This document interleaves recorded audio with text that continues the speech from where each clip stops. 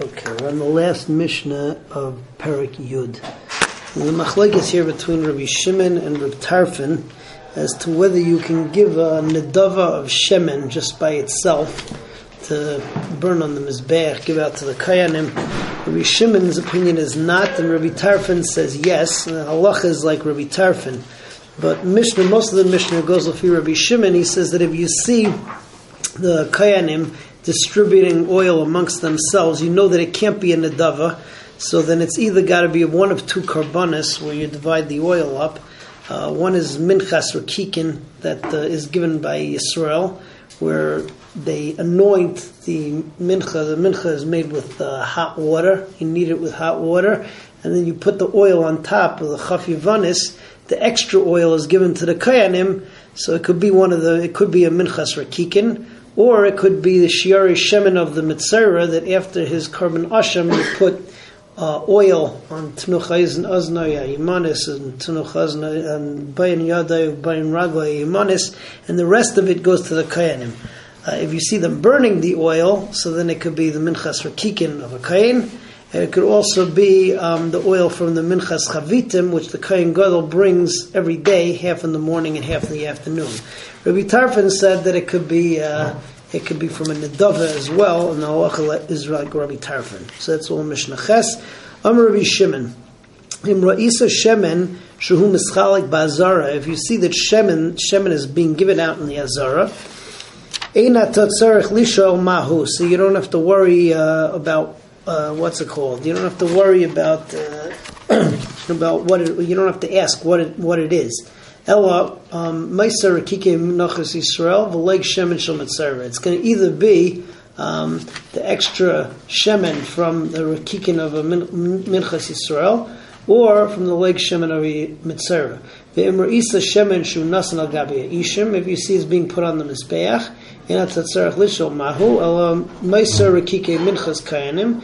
It's the extra from the Kike menachas of the kayanim. Uminchas kayin HaMashiach, or the minchas kayin HaMashiach. She'im misnadvim b'shemen, because you don't bring in a nedava of shemen. Rabbi Tarfon says misnadvim b'shemen, you can bring a nedava of shemen, and that is the completion of Perek Yud.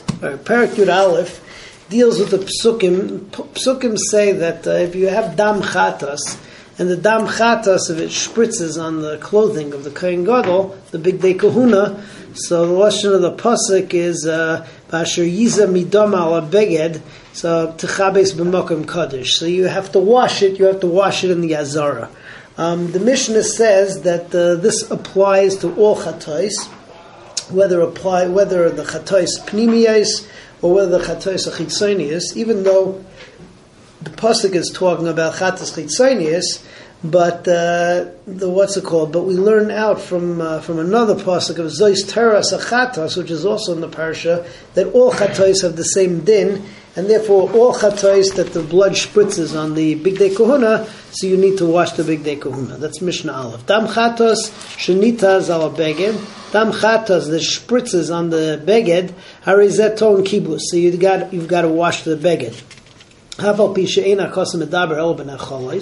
Even though the pasuk is talking about the chatos which gets eaten, meaning the chitzonius, which the kayanim eat the basar. Shenemar b'makom kadosh teyochel echad hanecholos echad hapnimiyos tunun kibus. But we know that that whether the blood came from the chitzonius or the pnimiyos, you have to wash the clothing. Shenemar teras chatas, teras chatas. So the pasuk says is teras chatas.